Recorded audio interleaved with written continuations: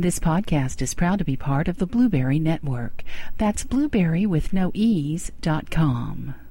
Hey, this is John Lee Dumas of Entrepreneur on Fire, and you're listening to Transpersonal Radio with Angela Lynn Gibson. Remember, your thoughts upload your reality. Think wisely and always prepare to ignite. Welcome to Transpersonal Radio. TranspersonalRadio.com. Real talk for real life. Inspiring podcasts. Exploring personal empowerment and transformation through parapsychology, spirituality, and how your thoughts upload your reality. And now your host, Angela L. Gibson.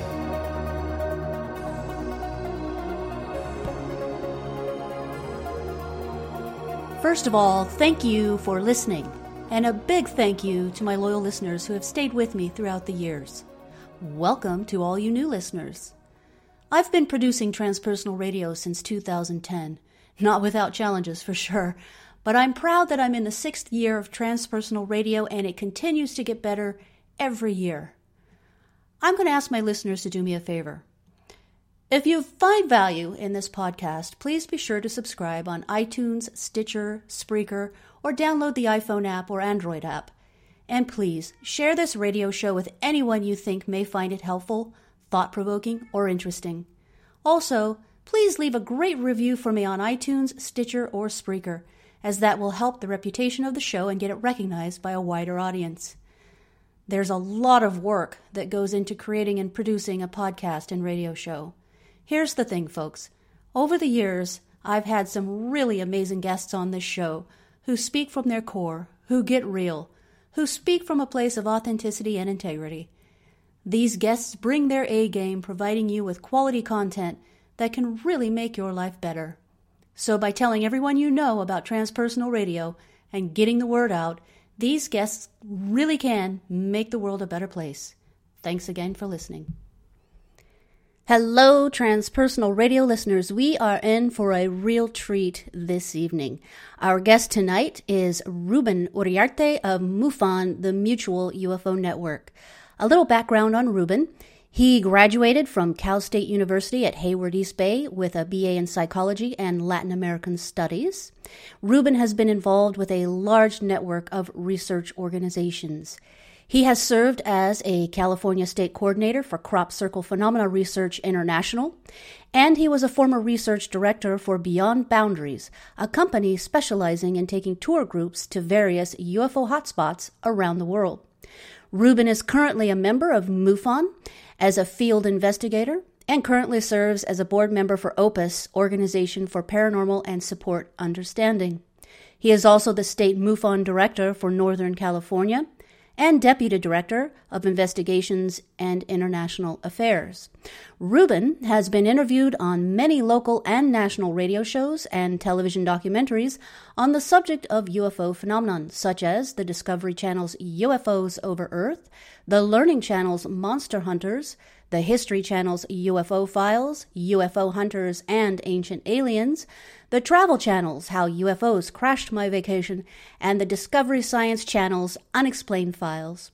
Ruben has authored a number of books co-written with Texas UFO researcher Noe Torres about major UFO crashes and other historical cases that have occurred along the border of southwestern United States and Mexico. Ruben's books include Mexico's Roswell, 1st and 2nd edition, The Other Roswell, Aliens in the Forest, The Coyote Incident, and Falling Angel. Ruben worked as a contributor and translator with Noe Torres on their recent book project, UFOs Over Mexico, Encounters with Unidentified Aerial Phenomena with authors Carlos Guzman and Alfonso Salazar.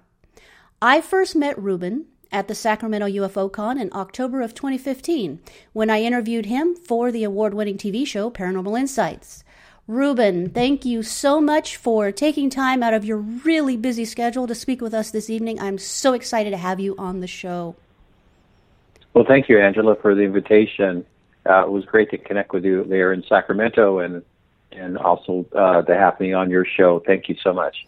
Absolutely. I'm so excited to dive in and get into some really great topics. I have a lot of questions, and we have some great questions as well from Facebook, Twitter, and Reddit. So again, Transpersonal Radio listeners, don't forget, you can reach out to me on Twitter at Real Trans Radio or the Transpersonal Radio Facebook page with questions you'd like to ask our guests before the show. And you can live chat or call in during the show. Just go to transpersonalradio.com for details. So, Ruben, before we dive into specific questions, why don't you give us a little update on the latest interesting news in the world of UFOs and ET encounters? What's been happening out there recently? Well, there's been quite a lot going on there, Angela. We in MUFON, we are in contact with a number of different organizations. We are international. We have close to 4,000 members, and we have a number of chapters in many countries. And if someone was interested in knowing more about us, obviously we have a website, which is called MUFON.com. And you could really get caught up with what some of the latest activities that have been occurring throughout the world. Specifically, we have information on how to become a field investigator.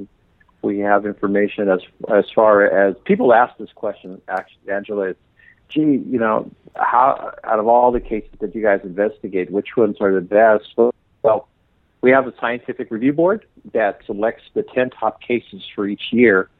And so if you go to the website, we have them from 2012, 2013, 2014, now working at 2015. So there's a lot that we're doing. I've been with the organization now for approximately 25 years. Wow, outstanding. So I've served a lot. Yeah, so there's a lot. And something I wanted to share with you, and this is really my first announcement to make it. A lot's been going on in Cuba. Recently, as you know, the president just went down there, and then yes. the Pope. The Pope first, and then secondly, the President Obama. And as you know, there's trying to improve in relations between both countries. Well, Cuba has a UFO organization, and so we're trying to work very closely with the Cuban organization, and because of that, we've made contact. Right now, I'm serving the role as Assistant National Director for Cuba. Oh my gosh, that's exciting! So that means I hope to go to Cuba hopefully this year. Oh, how exciting! Go to a UFO conference. I'm going to have me a Cuban cigar. Outstanding. I'm going to have me a Cuba Libre. How doesn't get any better than that, right? Right. Now I know why you really do this work. There it is. I'm really working very hard, but that's been a lot of networking, and that's kind of like a general picture. But I've been involved primarily with MUFON because I want to know. I want to see what's going on with out there, and we do have a mission statement. And our mission statement is basically the scientific study of UFOs for the benefit of humanity through investigations and research. And some of the questions that we are trying to address are UFOs and aliens real? Exactly. Who are they? Mm-hmm. Where do they come from? I'm sure these are the questions you're going to ask me. How long they've been here? Why are they here? What do they want? Well, we can only speculate, but that's pretty much of a general perspective. I've also had my own personal experiences. Yes, and I want to get into that. Makes it.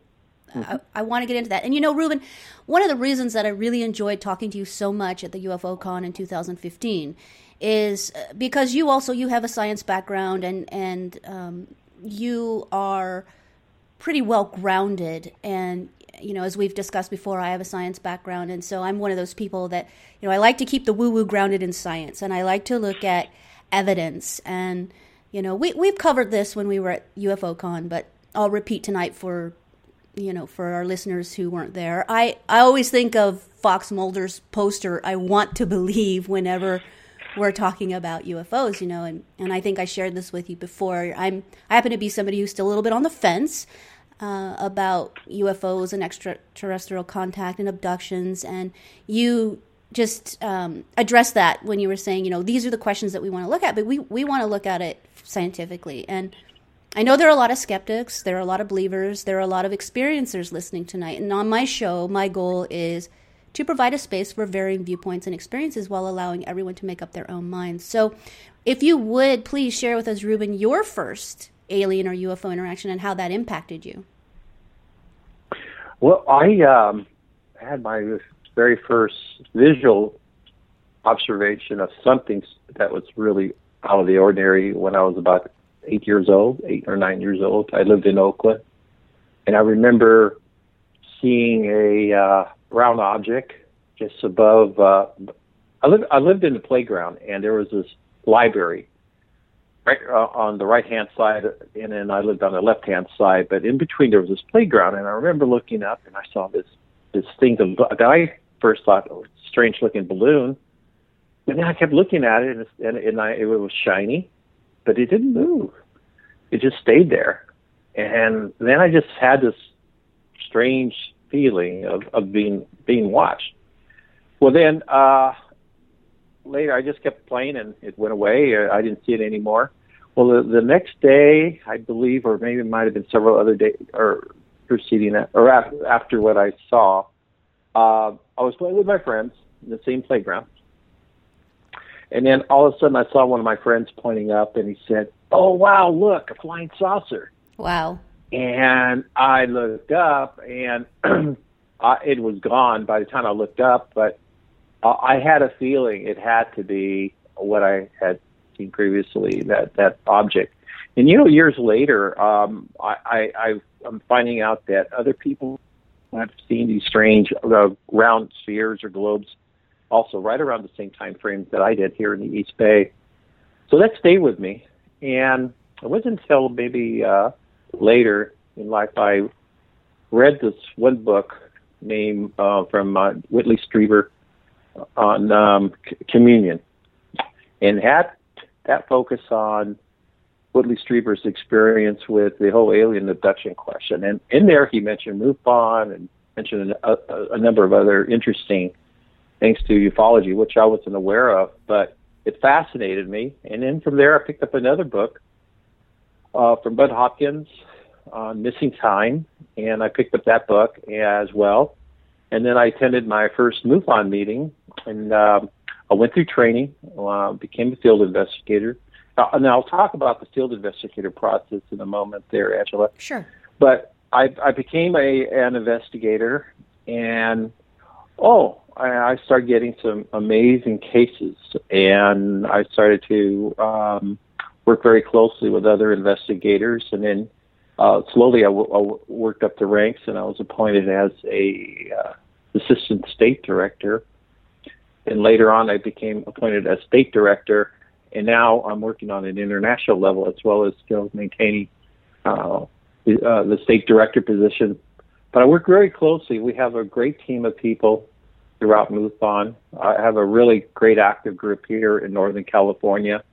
We have some very dedicated field investigators, and I have some top-notch people that are also part of the leadership. I have Devlin Rooney, and I have Mr. Chuck Reaver, and I have a lot of other great people that are also getting involved in helping, trying to find out what's out there. Yes. What is the truth? What is going on? Exactly.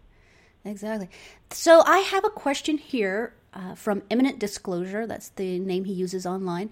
He asks, I don't remember where, but I heard or read that some extraterrestrials were contacting MUFON and collaborating with them. Can he comment on this? So have you heard anything about that, Ruben? What do you think? Well, it depends on what I think. What I'm trying to, from what I understand from his question, is that if we as an organization or certain people have had direct contact with these entities or beings, to my knowledge, no. Okay. However,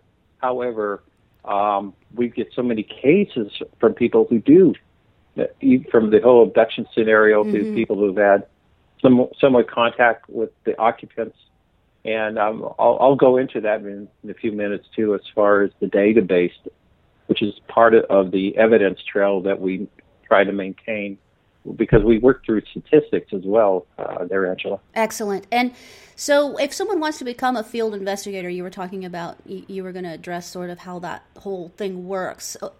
Obviously, there has to be some sort of rigorous training here. So what would one do to become a field investigator? Yeah, in general, one can go to our website again and then select how to become a field investigator. But what that entails, Angela, is first of all, someone who has the time, who wants to become involved in going out there or interviewing people, going through the whole process. But in the field investigator training, we have a manual, and you basically study the manual. And then you take an exam, which once you become certified, you need to at least have an 80% passing score. Well, once you become certified, then you work very closely with your state director or the chief investigator, and gradually we start having you go out and to start these investigations. In addition to that, all these cases that you do goes into a database. And right now, we have over 71,000 cases that have been reported. And many of these cases, most of them are here in the United States, Angela, but again, we do get them reported throughout the world. And we have people who are staying on top of this, and it's amazing some of the information that we're learning. Did you know all these, for example, people when they go out and they at night or during the day they see an object, they try to describe it, and we have at least 23 different categories of objects that people can describe as close as possible to. For example, that might include circles, spheres, egg-shaped objects, disc shape, the triangles, for example. And we maintain a database on the amount of sightings that we get. For example, if I was to ask you, Angela, what do you think is the most reported item that we get on our database? What do you think that would be? Would it be triangles, flying saucers? That's a great question. And for me, obviously, I'm going to go for the typical saucer because that's all you hear about all the time, right? But I bet you that's not it. Pretty close, though. But I started looking at our stats, and we had over, in 2000, just for 2015, mm-hmm. we had over 1,032 cases of triangle-shaped objects. Mm. The flying saucers, we had close to 985, and then we have oval shape, which is kind of similar to flying saucers. Mm-hmm. Well, about 1,500 cases in regards to the disc. The boomerang shapes is quite interesting. Mm. We've had about 223 boomerang reports. Mm. Kind of follows similar to the V-shape object. It looks can almost look like a boomerang. This is similar to what was seen over the Phoenix Lights. People have reported seeing this enormous V-shaped object. We had about 92 of those. And then but the biggest amount, or the most reported object, is the spheres. Orbs. No kidding. Yeah, we got over 2,000 cases of spheres. It tends to be the top ranking object that's most reported. Why? I don't know. It's amazing. They come either they're transparent, mm-hmm. translucent, either they're orange color, or silver, metallic. They come in odd colors. I myself, Angela, I saw 3 orbs in England back in 1994. It was amazing. These things were hovering above a field. It's when I was going to crop circle. On the crop circle expedition, mm-hmm. on my very first one. And I remember looking out in the horizon, I saw this one ball of light just shoot straight up. And then I grabbed my binoculars and I looked at it and said, whoa, this thing is just like a plasma, a bright orange plasma color. And but when I looked at it, it looked like a half dome. It had like a half a dome to it. It was flat on the bottom, and then it had this dome. Well, then it descended, and then I said to myself, "Shoot! I wish they could show themselves again. I want my friends to see it." And I was yelling, I was screaming, and it got all my friends' attention. And all of a sudden, boom, boom, boom! Three of these bright lights just flew right up. Wow! And they form into like a triangle. And I'm looking at these things. I'm looking through my binoculars, and then one of my friends grabbed his camcorder. He's a professional photographer, and as soon as he raised his camcorder to film them, something told me they're not going to allow themselves to be filmed. I felt that. Sure enough, they disappeared. Wow! Wow! Next day we found a fantastic crop circle that was shaped like a galaxy, right in the vicinity of where those globes were seen. That's fascinating. Now, obviously, so there are sightings. England is a huge area for crop circles, and I want to get into that a little bit later. But obviously, there have been multiple UFO sightings in England. There have been multiple sightings around Mexico. I want to get into that a little bit later. Obviously, a lot of sightings around the U.S. What are some of the top countries that are reporting in right now that say? Well, normally, though, okay. Yeah, now there's something I need to share with you. The database that we have, primarily it's all in English. We do have the means to translate our information, but many of the countries that we do get, that we receive quite a bit, is from primarily the UK, and then to be followed by Canada or New Zealand, or other English-speaking countries. Okay. Then it starts breaking down into the other ones. So now I think this my thought. It's mainly because of the language barrier that we have. Right. Even though but we do get cases from all the other parts of the world as well. Mm-hmm. But as far as statistically, if you were to ask me, Ruben, how about here in the United States? I would have to tell you, California. We've always ranked number one. Fascinating. Okay. And then from there are some other regions as well. Let me give you kind of an idea. In terms of California, then it's Texas, then it's the Florida area, and then it may change to Pennsylvania, Michigan, New York, or Arizona. And then if we looked along the Pacific coast, we get a number of sightings that are also occurring. These are the major cities along the Pacific coast. Include Seattle, Portland, San Francisco, San Jose, Fresno, Los Angeles, and your neck of the woods, San Diego. Yes. And again, we're going to get into this later because now, we're basically right at the Mexico border, and I know there's a lot of information, a lot of activity going on there, and you have a lot of experience in that. So we're definitely going to spend some time on that in just a bit. Let's switch gears for a moment. I want to ask another guest question. This one comes from Progress 1928, who says he would be interested to hear your input on the controversial Ray Stanford accounts and book. Okay, give me the name, title. Sure. So Ray Stanford. So I had to look this up myself because, as you know, again, UFOs are not necessarily my particular area. But apparently, Ray Stanford was someone who wrote a book, I believe, in 1976, if I'm not mistaken. And I don't know, you may not be familiar with that account, but it was apparently it was a 1964 landing case in Socorro, New Mexico. And yes. So, that's a fascinating case. So, what can you share about that, and why is there so much controversy around that sighting? Well, there was a lot going on in the '60s during that time, and Socorro case was very interesting because in that case we had a police officer, I believe his name was Lonnie Zamora, who was on patrol that night. It was out in the outskirts of Socorro, New Mexico.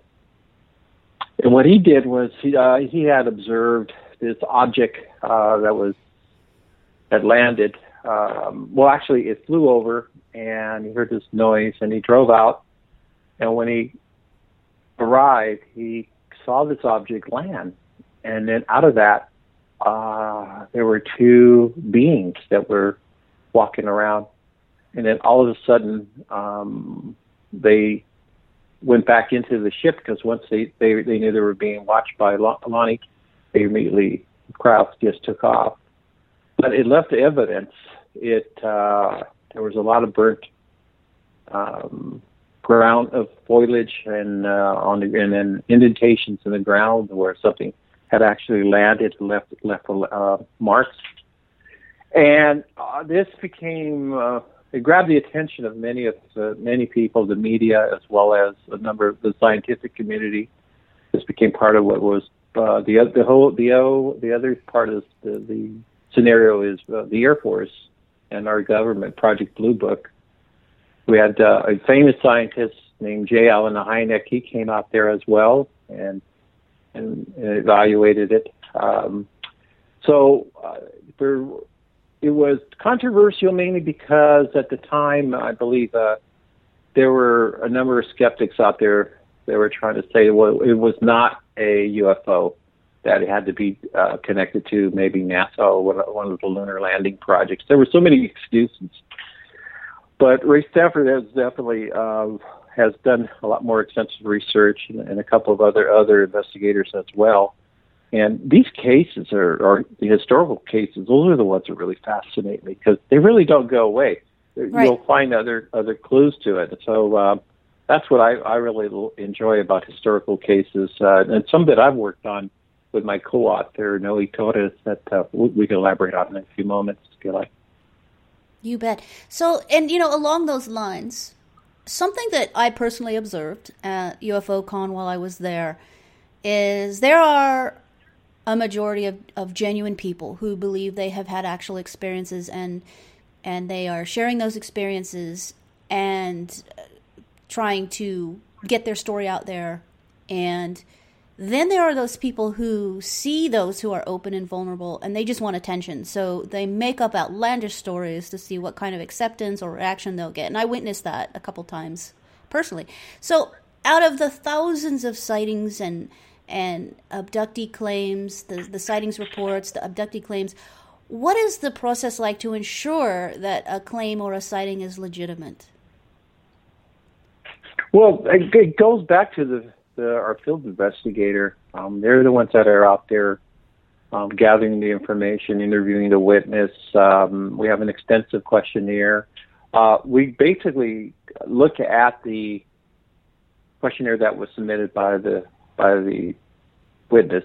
Mm-hmm. And it gives us a lot of information, location, what was the shape, what time did it happen, where did it happen, what was the weather like at that time, are there any other geographic descriptions of the place. So you work as a detective, gather as much information as you can, and then based on the interview with the witness and the amount of information, then you start compiling the narrative, and then our investigator, once has completed the case, and then goes into a classification system that we will call either say unknown, that basically that whatever the witness saw was definitely something that was out of the ordinary, or it could be what we call maybe it could be explained as an IFO, an identified flying object.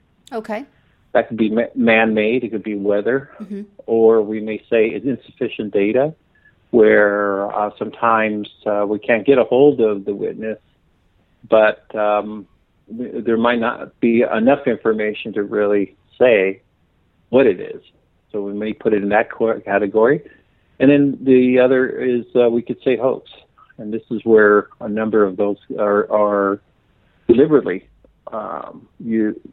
were created to hoax a situation, or people will falsify information. So we get those, but not a lot. Okay, great. So that was going to be one of my questions. Mm-hmm. Like if you had to give a guesstimate or sort of a, I don't know how much information you have in front of you right now, but if you were to give sort of percentages, What percentages would you say that you receive are hoax or outright, intentional? Well, let me, in looking at our stats from last year, and I was just looking at statistically, I would say about 30% is unknown. That's a very high statistic, 30%. Now, unknown being the category where there's actually something that happened. Yes, okay. that's the category that we would definitely support, that the witness saw something.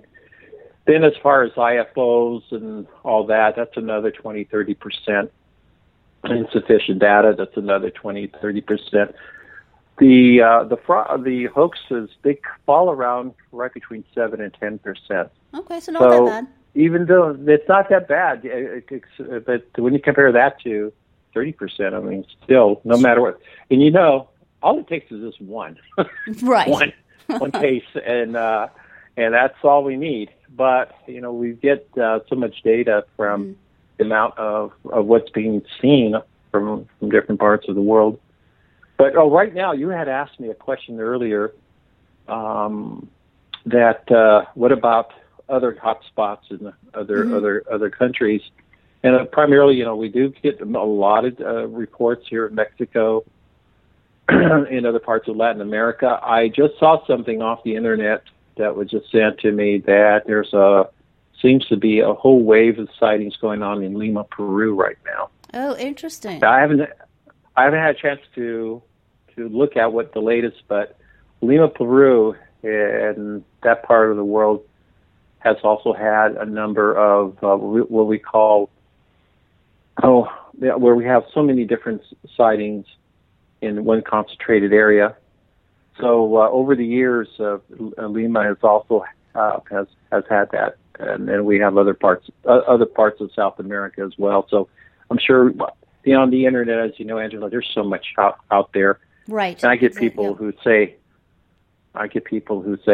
well, is it a hoax or is it real or not real? That's always a tough question. We have to rely on our photographic experts. But then this falls into a whole other aspect of the investigation we have now today. It's even more of a challenge with technology, with the cell phone, and we have now the cameras, and people have the ability to snap and take a picture of an object. Right. And what's amazing is that a lot of times people will take a picture, and then they'll go home or then look at it and see something flying around and something that wasn't there.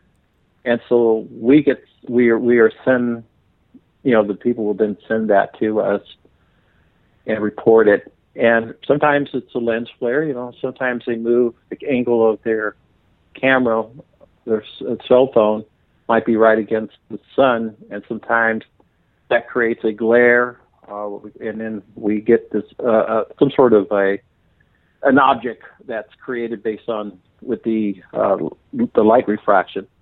However, sometimes someone will catch something out of the ordinary, and that really makes it quite interesting.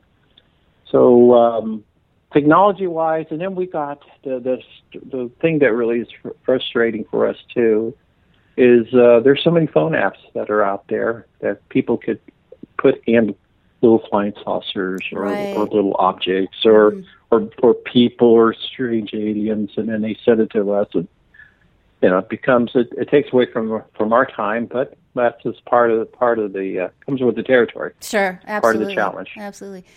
I have another guest question from Don't Jersey, Vermont, who asks if you believe the Cisco Grove case is legit. Are you familiar with Cisco Grove? Oh, absolutely. That's very nice of that person that brought that up. I wonder if he read my book. I don't know. I'll have to ask. But yes, really a very interesting case. Again, it happened in 1964. And it was a gentleman and a group of his friends were doing deer. It was deer hunting season, and they had bows and arrows because that was the only thing that was allowed. You couldn't use firearms for that particular period of time. And this one gentleman, Don Schrum, had gone camping with his friends, and then he went out on a trail, and before you know it, it got very dark. And then he decided to climb up a tree for safety because there were bears and mountain lions and other predators out there. And his concern was for his safety, so he climbed up a tree, and it got really dark. And there, out in the horizon, he saw this bright light way out there, and he decided to climb down the tree and start like a little campfire, as a signal. He thought maybe it might have been a helicopter or something. Well, this object started coming to him closer, and it got brighter and brighter. Then he noticed something really strange, that there was no sound, nothing. And when he looked up, it was a large cylinder-shaped object just hovering above the tree. And that frightened the hell out of him, so he immediately climbed back up into the tree. And this object, all of a sudden, it released a smaller scout ship, and it landed. And out of it came these small humanoids. They were wearing almost like space suits. Which makes this case really interesting. And it was being followed by another robotic-type creature, and they went immediately right up to the tree. And throughout the entire night, they were trying to get Don down from the tree. Don kept on fighting them. He would grab branches. He would light the branches on fire. He would throw them down toward the humanoids. And then he would shake the tree. He would back and forth, and that startled those humanoids. They would run. They would step back. They were caught it all with this tree moving back and forth. Finally, this robot creature emitted the strange vapor that came out of its mouth, and then knocked out Don. Knocked him out. But before they knocked him out, Don got really upset. He had 3 arrows with him, and he immediately shot those arrows at the robot creature. Something told him not to shoot them at the humanoids. They weren't doing any harm toward him. The real harm was coming from the robot. So he shot his arrows at it, and they would deflect off the robot. The robot would come back and emit another vapor up toward the tree, and that's the one that knocked him out. But what happened was that Don was hanging. He had wrapped a belt around the tree trunk and himself to prevent him from falling down, and he was hanging. And then when he woke up, he noticed it was already dawn, and so he then climbed down the tree and went back to his campsite, and went back and found his friends, and then he shared the story with them. And the story goes on because he went to the Air Force, and the Air Force made a mockery of his sighting report, and it's a very interesting case. So yes, I definitely believe this case is real. The gentleman, Don, was a very credible witness, down-to-earth man. Had a lot of great, interesting experiences himself.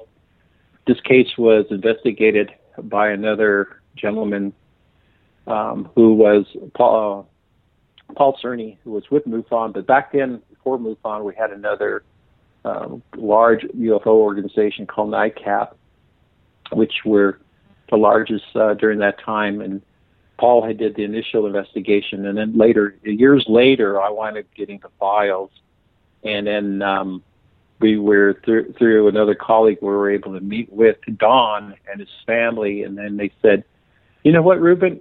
We really, really want the real truth of what happened to my husband." This is his wife. Said, "I really want the people to know what really happened." A lot of times, people out there, she was telling me, would get parts of the story and change it, but they wanted to tell it from their point of view. So at that time, my friend Noe and I were working on other book projects, and then we finally decided to work on their specific project, their book about their entire ordeal. And I something told us to do it quickly, and we finally got the book published. And then Mrs. Shrum had then passed away from cancer, like within 3 months. But we had fulfilled that her wish. And so just recently we lost Don Shrum, also from illness, about 2 months ago. But they were very, very reliable, credible witnesses. But most of our books are. We interview people that have had their own encounters. And although it's historical, I think that many times it's also historical cases that just don't go away because there's always other bits and pieces to the evidence that we add on. So it's one of my favorite books. I highly recommend it. Excellent. Yeah. Excellent. Thank you for sharing. And it's always great as well. It's one thing when you sort of read this stuff online or you see it third, fourth, fifth hand or what have you, but when you're actually able to speak to the people firsthand, and when you know the people, when you're able to interview them, that takes it to a whole different level. Oh, absolutely, Angela. It does. You develop a rapport. Yeah, exactly. And you can see what kind of person they are in general, because you can tell a lot about a person with their daily interactions and their character, how they are, so on and so forth. Now, I have an outstanding guest question from Ashamed of My Chap. He says, I'd like to know what he thinks, and that's you, I'd like to know what he thinks about the idea that at least some aspects of the abduction phenomena could be something to do with spontaneous DMT release in the brain, that we are capable of traveling to another dimension non-physically is, for me, a possible explanation for some of the experiences recounted by people who claim to have been abducted. What do you think about that, Ruben? Oh, there's always a lot of different explanations about this whole abduction scenario, and it gets really complicated. But I think, again, going back to what I was mentioning earlier, is in the actual interview, you look for other signs. You look at if it's been a very traumatic experience for them. What was it that they saw? Can you describe what happened to them? We do have a very lengthy questionnaire that will help us get an idea about the person, and as well as what he had experienced. And many times it goes beyond our limits of training, and this is where we might rely on a medical professional or someone who's involved in hypnotherapy if that's where the session goes.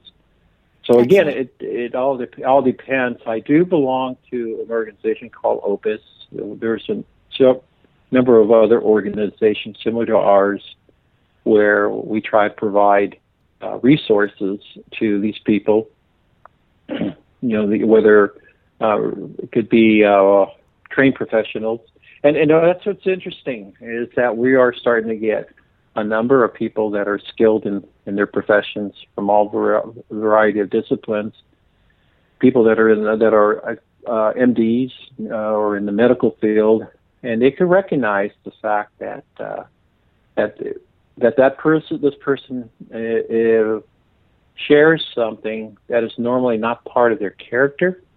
They will describe something just totally out, and then from there we start putting the pieces together, and then it leads into a whole other aspect to this phenomena. Angela, it goes into whether or not it's affected their families, or whether it's an abduction process that's been inter-family generational. It's really one of those cases that it's amazing, because sometimes you get some insight. Again, who are these people? What sort of technology are they working with? And then the other question is, why are they have such an interest in doing this whole abduction? So it's just one of those real complicated areas that have so many interesting theories to it.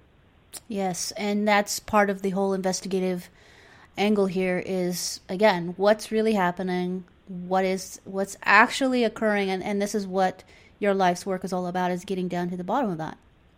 Oh, yeah, and I've come across some really interesting cases over the years myself. One of them was, it's more related to Mexico, and it was real interesting when we were down there. There was a young boy, it was Claudio, and he started to share his experience with us, and he said that he lived close to the volcano there. There's a major volcano, Mount Popocatépetl, which is active and has a lot of myth and lore, as well as lots of history of UFOs and lots of other strange things that is going on in that area. This young man was about 12 years old at the time, and he said that both he and another one of his friends, they were herding some goats, and then all of a sudden they saw this bright light. And then when he looked up, he saw these three beings. They were with large heads, wearing tight-fitting clothing. And he noticed that one of them had like a beard, a small beard on its chin. And that being started to talk to Claudio telepathically. And he told Claudio, he said, that there would be a war in New York that would cause the entire world to go on alert. Yeah. And I interviewed this kid here about in 1996. Wow. And I have his tape. And then we had another television crew that went out there. There was a Strange Universe. That was a paranormal television show that also aired back in 96, 97. They went out there and they also interviewed him. And he told them the same story, that there would be a war. Well, what happened was the prophecy came true. Yes, it certainly did. 2001, the Twin Towers and that. And Claudio was this young boy, didn't have very much education. He couldn't even tell you where New York was located at. Wow. But he definitely, those are the kind of little interesting things that happen. And then, of course, currently, my field investigators are doing a great job, and they are they submit their reports. Many of them are like lights in the sky kind of deal, but once in a great while we get something that's really odd, where we have an object that may land or an object that may make some strange interactions and really affects the witness and as well as the witness family while they're observing it. And the ones that I really also focus on myself specifically are many of the military. We get a lot of people that have been in the military that have retired, and slowly they start sharing their stories with what happened. Yes. Going back to Cuba, we had a case that was submitted to us just recently. The Marine Guard, this gentleman was stationed in Guantanamo Bay back in 1968 and 69, and he started sharing his story about these UFOs that were coming out of the ocean and flying right towards the direction of Guantanamo Bay. And these guys saw these really strange lights and sphere-like objects that were close to like 300 feet from where they were located.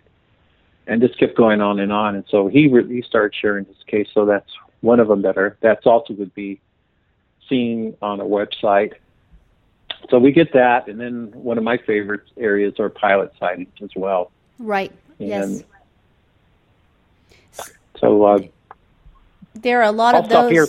Yeah, I was going to, definitely. I want to follow up on that because those were a few that caught my eye as well. I want to talk about that a little bit I want to talk about nuclear sites, UFOs and nuclear sites in just a few minutes. I have another question. This is sort of a question and comment. This is from Up All Night, who says, why does every video have to include those weird music, the weirdo music that instantly discredits any information put forth? He says, the weirdo music and sound effects immediately makes my eyes roll. Let's not even get into the whole Mothership Productions thing. We need a more adult scientific approach and to be a little more respectable than this tongue-in-cheek approach we have now. Most MUFON videos do not contain too much of this stuff, but too many others use the MUFON name and really go Star Trek-y on it. We need to get serious. We need to get on a serious note and begin to be taken seriously. If you have a video of people getting run over, it would be shocking. Take the same video and slap some Benny Hill music to it, and people are slapping their sides with laughter. The music sets the tone. So what's your input on this, Ruben? What do you think?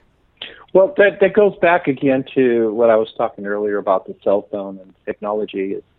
Now we have Photoshop, and we have people who submit these videos, and it makes it really tough. But then, some want to be a Hollywood producer, so they'll add their special sound effects and their dramatic introductions, and so I always take caution with that. And there's a lot out there. When someone does submit a report to MUFON, they may have a clipping of an object, and it may be the actual sounds of them conversing with their family, and you could tell whether or not they're really frightened of what they're seeing. Sometimes they get some very clear footage of the object, and sometimes it's shaky. It just depends on where they're at, if they're driving or they're walking.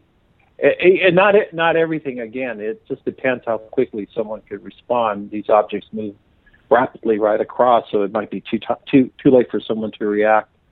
But I definitely agree with that person. Is we get a lot out there, and it's all part of the entertainment. There's just so much out on YouTube. Again, I would just say use some discernment. Excellent. Now, I'm going to switch gears a little bit. I want to start getting into some crop circle stuff. And start that off, we have a question from Stan in San Diego who wants to know, what do you think about the Chilbolton crop glyphs? Chilbolton. What year was that? Because there were several. But if I think it's connected with one that may have a physical, like a face to it, I'm a little unclear which one in my mind, because there's several that came out in that area. But regardless, I think that as far as the crop circles, that's another part of the evidence.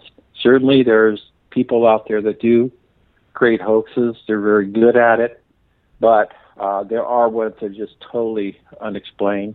I've been in a couple of them. Actually, I've been into approximately over 100 crop circles in England and here in the United States as well.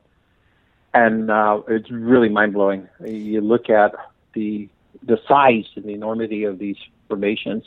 I don't know I don't know how much time we have, but that's a whole other topic. I know. There, you're gonna have to come. You're gonna have to come on the show exciting. again so we can get down into some details on some of the stuff. But just really quickly, I guess what I would ask you about the crop circles would be, in all your years of crop circle research, what has been the most convincing evidence for you that of the crop circles that are not the hoaxes or the man-made situations? So I guess, in other words, to put it another way, some compelling differences between actual crop circles and those that have been proven to be a hoax.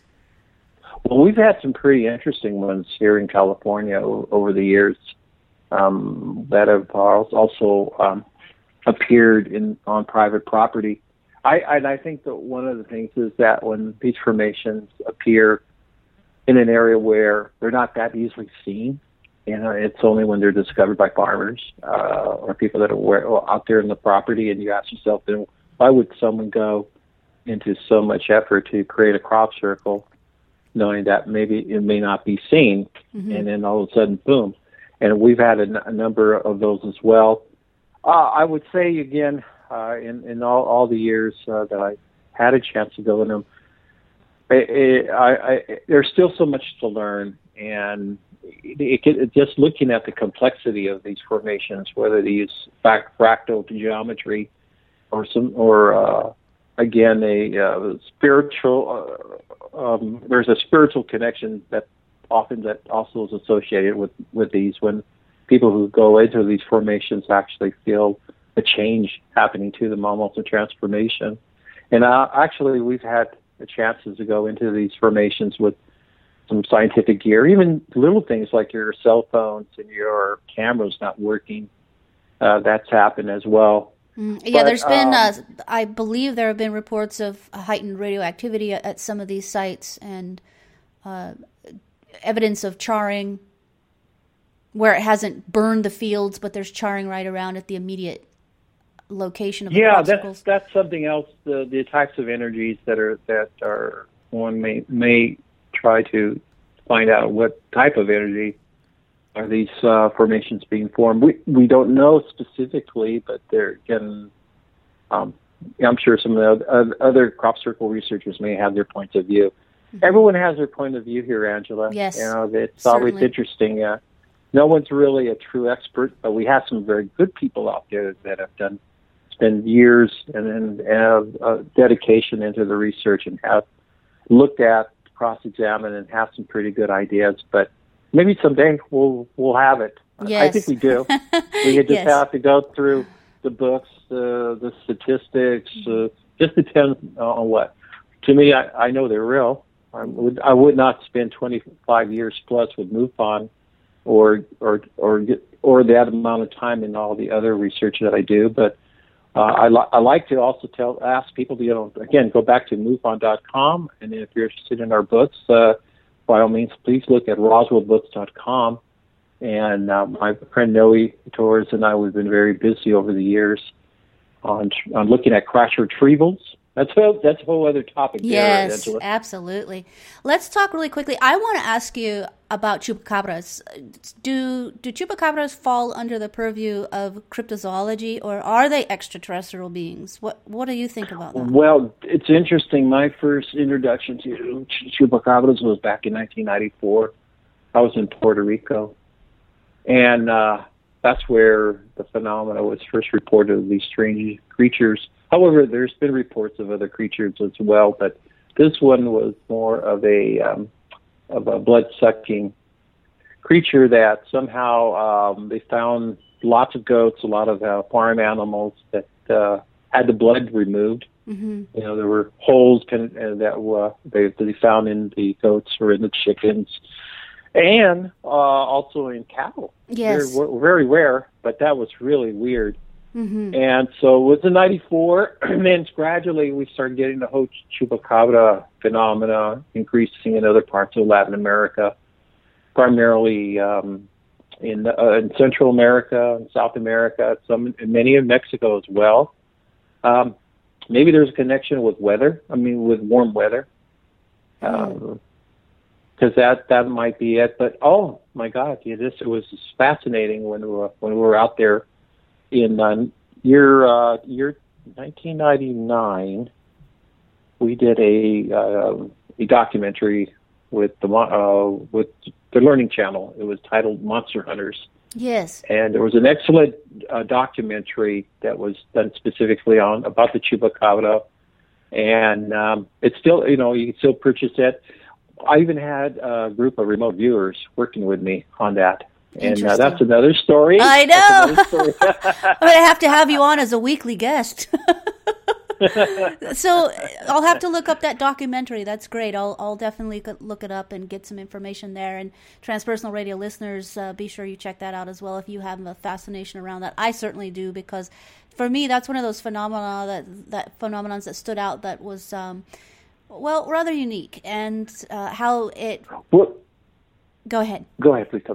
It's just sad. As you go into doing this UFO research, sometimes it spills over, and you start also getting information from these people who report of strange creatures and that, or you see something else out of the ordinary that is more probably paranormal related. Although our focus to move on is into the whole UFO phenomena, yes. But then again, we're dealing with a phenomena that is so strange. Absolutely. And so one of my questions, is like where the crossover goes, or I shouldn't say questions, but one of my curiosities is where that crossover happens, right? So let's talk really quickly about UFOs and nuclear sites. Now we have a lot of history around there. We have the Big Sur UFO incident of 1964. We have the 80s UFOs over Chernobyl. We have the 1990s reports of UFOs interacting with or intervening around the IBCM silo sites, and we have reported activity supposedly around Fukushima, although that hasn't been confirmed as far as I know. But my question really is, in light of all the recent increased activity of Kim Jong-un in North Korea firing missiles and ramping up military exercises, have there been any increased reports of UFO sightings in that region? Oh, in the North Korean area? Yeah. Or specifically in that? Yes. Not that I'm aware of. It all depends. Again, our information comes through the internet, through the database, and sometimes that we take it for granted, right? Everyone thinks, "Oh, wow, the internet's worldwide." Well, it's not. Sure. A lot of countries still may not have the means to have access to Wi-Fi. But and then again, it also depends on what kind of country you lived in. There might be restrictions on what kind of information that could be sent out. Yeah. So when you're dealing with a communist regime, you may not get as much information, although it's there. And we may hear about it through other connections, either through China or India, or either somewhere else connections with the Far East. Interesting. Yeah, that's a good point. Now, so let's turn to an area quickly that you have a lot of expertise in, and you've been doing a lot of research, a lot of work. Mexico's Roswell. That's not something we hear much about. We hear about 1947 Roswell in New Mexico, but what about Mexico's Roswell? Well, going back to the crash retrievals, one of the documents that we had uncovered was known as the Denham Report, and this was based on a UFO that crashed into a small airplane. Mm-hmm. And this document was written by military, we believe, by someone with military background. And it was through that document that we found out about the crash of the UFO and how there was a retrieval team from Mexican soldiers that went out and found the airplane, but also found the disc. And throughout this whole time, they were being monitored by spy satellites and reconnaissance aircraft from the United States. Then all of a sudden, then the soldiers, the convoy that they carried the saucer on, had immediately stopped. And then there was another flyover of a reconnaissance plane, and then they immediately saw that there were a number of dead soldiers laying on the ground, which then there was another team that left out of Fort Bliss, a group of helicopters that went immediately into Mexican airspace, and they retrieved the small saucer and then took it back across the border. And this case from here, when Noe and I started to investigate it, we started finding a whole other connection. We found out of other UFO crashes along the Texas-Mexican border. And we have about 5 or 6 different cases at different times. Why that is something that we're truly trying to look into. Fascinating. Angela, so why so many crashes? But we've written several books about that as well from the other cases. Excellent. So, Ruben, what are the current UFO conferences coming up that people would be interested in attending? Oh, well, one thing, we have a big conference coming up in Orlando, Florida. We have the symposium, the MUFON Symposium, that's going to be held in August, I believe the 24th, 25th.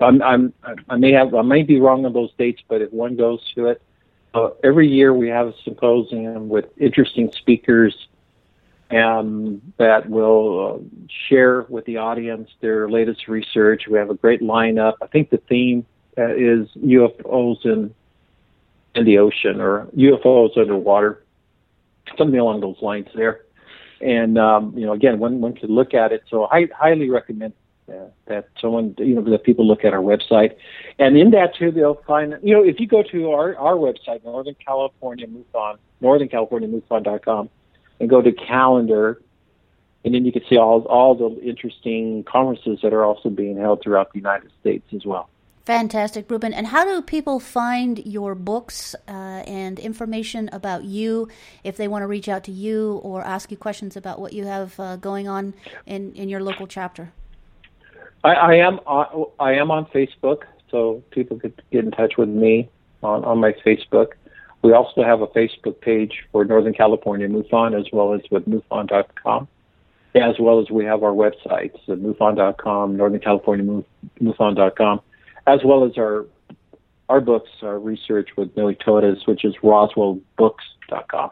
Excellent. Outstanding. Ruben, I just want to thank you again for taking time out of your busy schedule and spending some time with us and sharing this great information and insight on what's going on in the UFO world today. And definitely want to have you back on the show because we have so much more to dive into. Oh, absolutely. Thank you again for the invitation. I hope your audience enjoy it. Thank you again. Absolutely. And yes, it was wonderful. And Transpersonal Radio listeners, make sure you do go check out the websites that Ruben provided. I will be providing those on the show notes as well on transpersonalradio.com, so you'll be able to find the information there. And definitely check out his books, find out what's going on there. Ruben has years and years, decades of experience in the in the area of UFO research and paranormal investigation. So be sure to check out his information. And until next time, thank you for listening.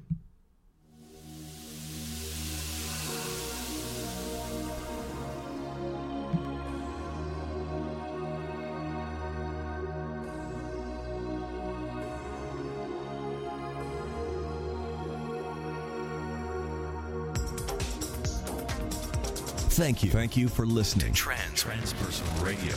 If you'd like to suggest a future topic or be a guest, visit transpersonalradio.com. Call the hotline at 619-800-6057 or like our page, facebook.com/transpersonal radio.